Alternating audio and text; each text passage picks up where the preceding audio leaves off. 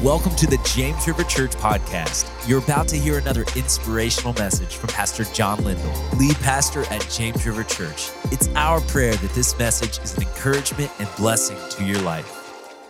In the next few moments, what I'd like to do is just share with you briefly from a passage of scripture that is an iconic Christmas passage. Whether you know the Bible well or not, you've heard these words. You maybe didn't know exactly where they were from in the Bible, or you might have it memorized. But in Isaiah chapter 9 and verse 6, we read these words, "For to us a child is born, to us a son is given, and the government will be on his shoulders, and he will be called Wonderful Counselor, Mighty God, Everlasting Father, the Prince of Peace." 700 years before God sent his son Jesus on that first Christmas, God had the prophet Isaiah make this announcement because he wanted everybody to be ready for what is really the greatest gift that we could ever receive and the greatest gift God has ever given humanity. It may interest you to know that 40 times in the New Testament, Jesus is called a gift. At Christmas, we give gifts because God gave us the greatest gift of all, the gift of his son. In fact, in 2 Corinthians chapter 9 and verse 15, we read this: "Thanks be to God for his indescribable gift." Words can't really adequately express what God did for us in sending his son Jesus to us. An incredible gift. And that's why we give gifts, and that's why at James River we have what we call the season of giving. And because of the generosity of the James River congregation, we are literally helping thousands of people. This week, we'll be giving gifts to almost 1,400 kids and doing assemblies at different schools. And we're helping people in a variety of ways. And even during the James River Christmas, at every campus, we're selecting families and just trying to encourage them and love on them. So would you like to help me give a gift today? Come on. I'm gonna ask Elizabeth Gaddis to come out here on the platform. Hi, Elizabeth. Come on, let's welcome Elizabeth. Elizabeth has attended James River for quite some time, and she's adopted 2 kids, which is so awesome. So, Elizabeth, we know this. We know that, as a single mom, we know there are challenges, and you've got such a big heart.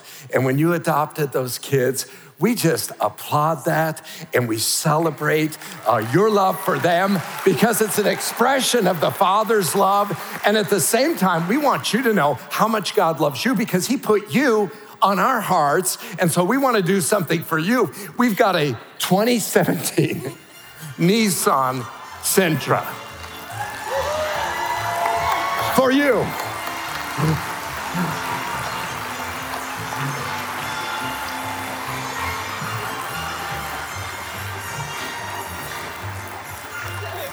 And so here's the keys to your car. And we know this, we know you gotta buy gifts and you've got things you need. And so here is a card. It's from the Lord, it's from James River Church, and there's $1,000 in it. So come on, let's give her a big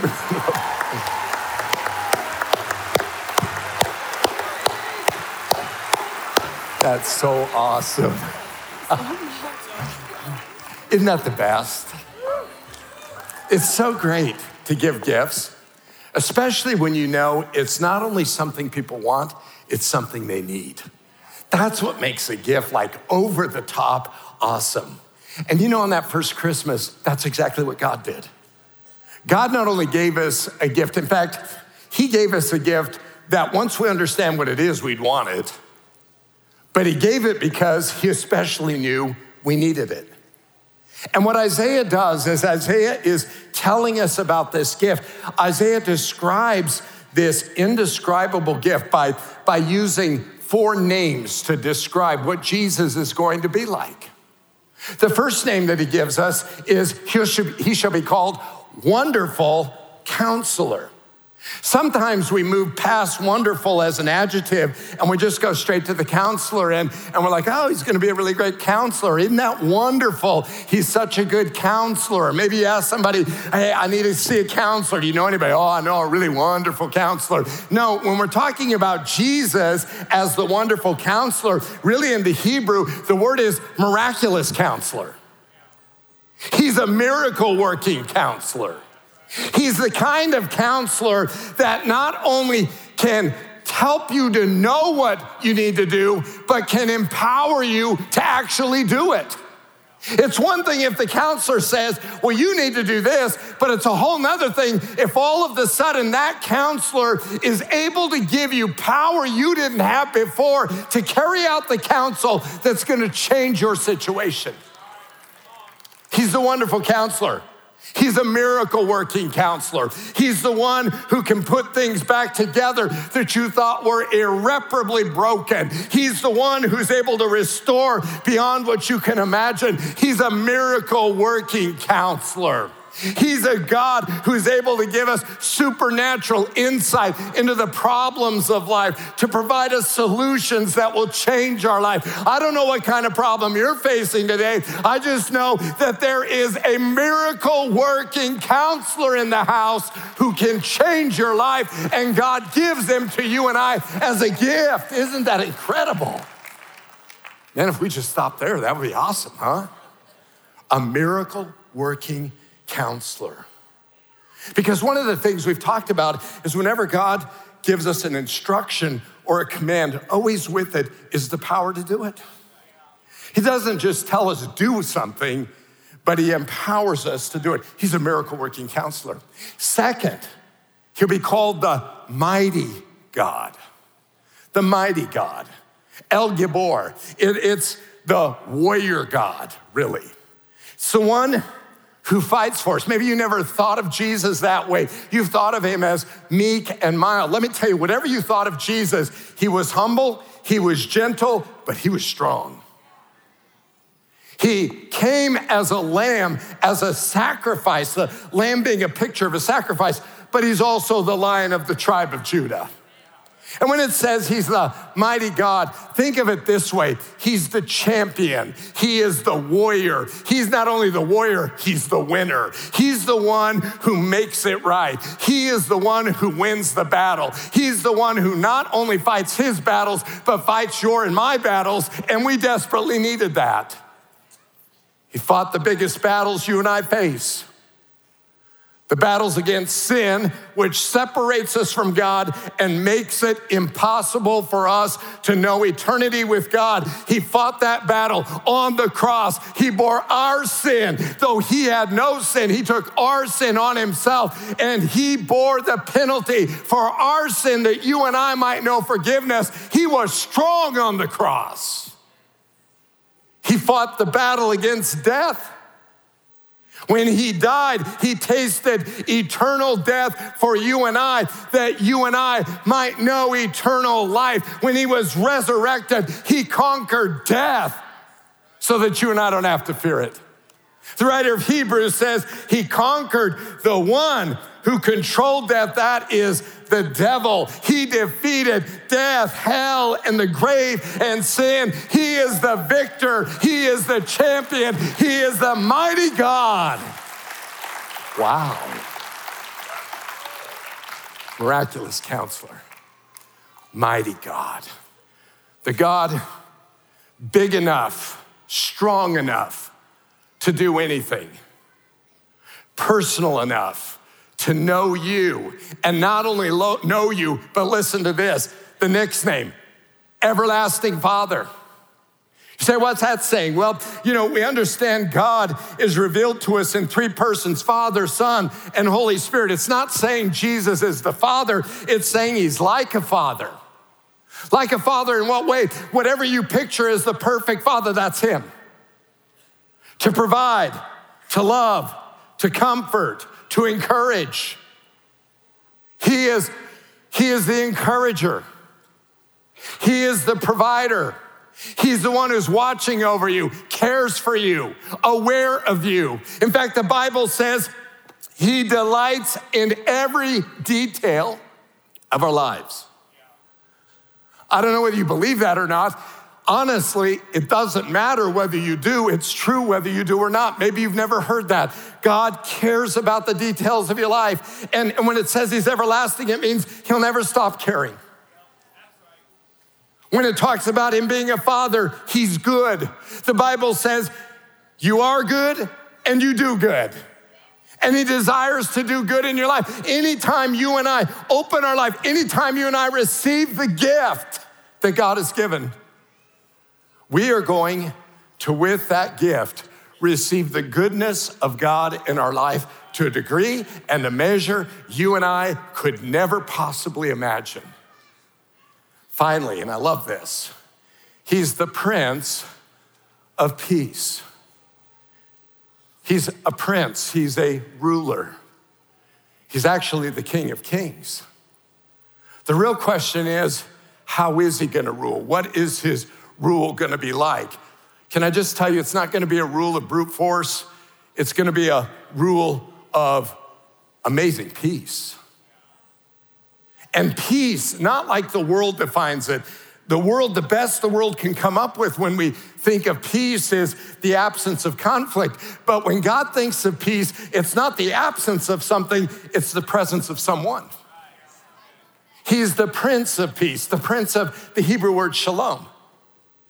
And shalom has less to do with an absence of conflict than it does the presence of the following things. The presence of blessing spiritually, emotionally, relationally, financially.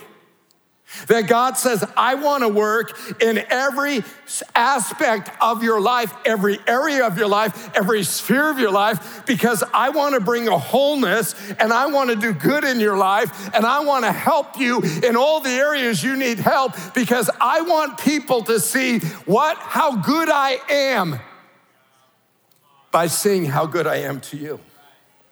Have you ever seen somebody and you watch their life and you said, you know what, the hand of God is on them and it was obvious. You could tell God was with them. And then you begin to watch their life and you begin to think, man, it just seems you can just tell God is with them. You can tell God helps them. You can tell God goes before them.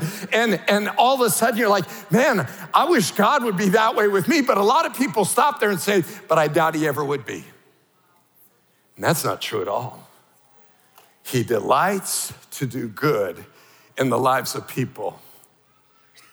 And none of us are perfect, so he starts with imperfect people who have a variety of situations and circumstances that often are beyond their ability to resolve.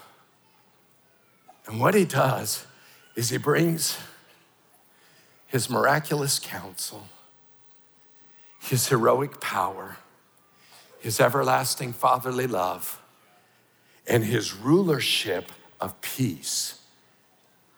And he changes our life and makes it something we never thought it could be. That's why he is the greatest, most indescribable gift we could ever receive. And God offers him to you at Christmas. You say, well, that's all great, but what does that look like in a life? Aaron and Shelley Meadows met the Lord 2 years ago, and their story is unbelievable. Watch what he did for them. Hi, my name is Aaron. This is my wife, Shelley, and we attend the South Campus. Aaron and I met at a ugly sweater party.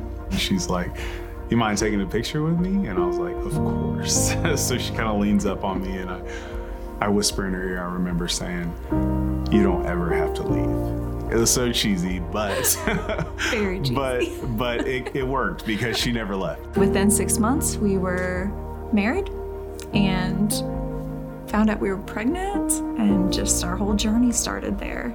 I'm definitely not prepared to raise a family. I wasn't very honest with her. I was living a second life. I was telling her one thing, but I was like doing drugs on the side, not telling her what I was doing. I got a job as a truck driver and I ended up being on the road all the time. It made it easier to live for myself, to live a double life and keep things from her. So everything that I wanted to do, I did. From day one of our marriage, I brought in this emptiness, this void that I've been carrying all of my life. So I projected all of that hurt, that anger on Shelly. He was very angry all the time. We were constantly at each other's throats, just arguing all the time. I couldn't do anything right. The relationship wasn't right. The cleaning wasn't right. Raising the kids wasn't right. It would just go from one thing to the next to the next. I was unfaithful to my wife. At this point, I was having an emotional affair with a woman that I'd known years prior. It started over a Facebook message. That progressed into spending time with her in secret. One night, we were both home, and I overheard him on the phone with another woman, and that's when I knew. It made me feel like I was worthless. It made me feel like it doesn't matter what I do for him, I'm never gonna be good enough. And then it made me angry because my older son was watching this. He could see it. He saw every last thing that he was doing, how he was treating me, how he was talking to me. And I didn't want my son to turn into him. I think that was my biggest fear. I finally was like, I can't do this anymore. I'm mentally, physically, I'm exhausted. And I told him, I actually told him that he needed to go and he needed to not come back. I felt like I lost everything. And at the same time, we had a house fire, and the house fire took everything away from us. I lost my house, everything we worked for. I was losing my wife, and I felt like I had nothing left. I didn't know where to turn to. Everything was falling apart. I needed a change.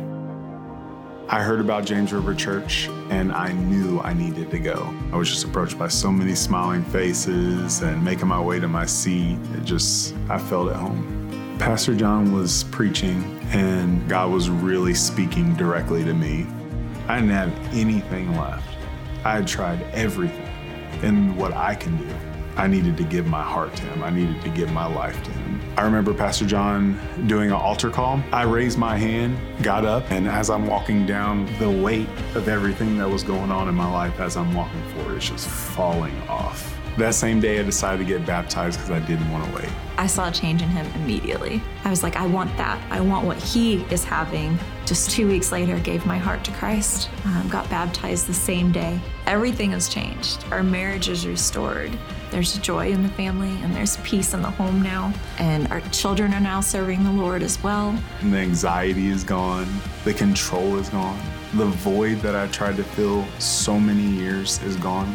You can search and search all you want. You can try to find peace within material things, with relationships, and you'll never ever find it without Jesus in your life. And we're living proof of that. Serving Jesus is the best decision we have ever made.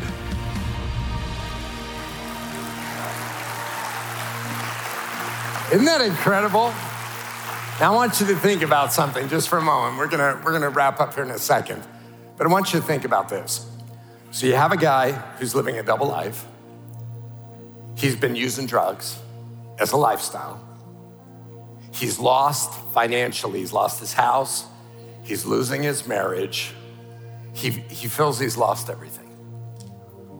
What are you gonna tell him? What's the one thing that's gonna make a difference in his life? You know what made the difference in Aaron's life? Hey, Aaron, there's a gift God wants to give you. The name of the gift is Wonderful Counselor, Mighty God, Everlasting Father, Prince of Peace. And Aaron, by the way, he can do what you could never in a million years do on your own. You say, that just sounds way too simple, John. That's where I turn off because I can't buy that. Do you know what the Bible says about that gift? Paul puts it this way: I'm not ashamed of the gospel. What's the gospel? It's the good news. I'm not ashamed of it because it is the power of salvation or deliverance for everyone who believes. In other words, inherent in receiving that gift of the gospel, believing that good news. All you have to do is believe, and all of a sudden, it unlocks that power of God in your life as God begins to work in your life, because believing is opening your heart to Him, and it will radically, wonderfully, miraculously change your life. That's right. I mean, now I've been doing this now almost 40 years. I've watched it over and over and over again. Somebody asked me, what's your favorite thing to watch? The favorite thing, what's your favorite thing about the ministry? It's watching people in that moment take a step of faith and say, I believe, and watching God in a minute, in a moment, miraculously transform their life. It starts instantly. It's amazing. It's the greatest miracle there is. It's a gift. It's a gift maybe today you've never taken hold of. You know, I think of Elizabeth and I think of this car. It's a beautiful car. She really needs the car. But here's the deal. We're willing to offer you, all of us, offer her a gift if she says, you know what, I just don't know.